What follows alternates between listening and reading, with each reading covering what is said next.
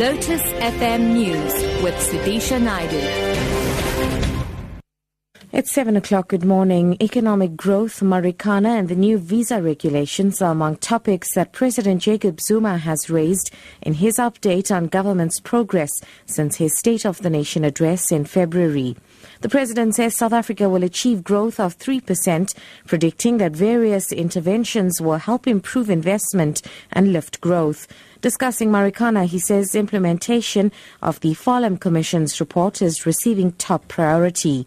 President Zuma also announced an interministerial committee to deal with concerns about the new visa regulations. The IMC will address the unintended consequences of the new immigration regulations on various sectors, including tourism and investment. The IMC is chaired by the Deputy President Ramaphosa and comprises the Ministers of Tourism, Home Affairs, Trade and Industry, Social Development and Small Business Development. The rand has been hit by China's decision to devalue its currency. Investors were taken off guard when China relaxed its currency peg to the dollar. The move comes as China battles a slowing economy, which has implications for global growth. The Reserve Bank has pointed out that China's devaluation will make it even harder for South African exporters on the international stage. Rand Swiss analyst Gary Boyson. Remember, their currency is quite linked to the dollar. So while the dollar's been strengthening, the yuan has been strengthening, compared to the rest of the countries, especially in Asia. But it's going to shift from those very infrastructure-heavy, very commodity-hungry type of activities to more consumer-driven, activities. And it's going to look far more internally for consumption and GDP growth than the traditional, building railways and building cities and all the things that use the steel and cement and etc. The City of Cape Town's application to review a proposal by roads agency SANRAL to toll parts of the N1 and N2 continues in the Western Cape High Court today.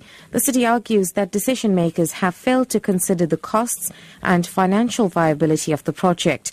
Mayoral Committee Member for Transport, Brett Heron. We've been working on this case for the past 4 years. It's been a lot of hard work. Our case runs into thousands of pages, and I think that we are as ready as we can be. I am reasonably confident and optimistic that our case is compelling and that we will be able to convince the court that the tolling of the N1 and N2 is unwarranted, inequitable, and would have a devastating impact on our city.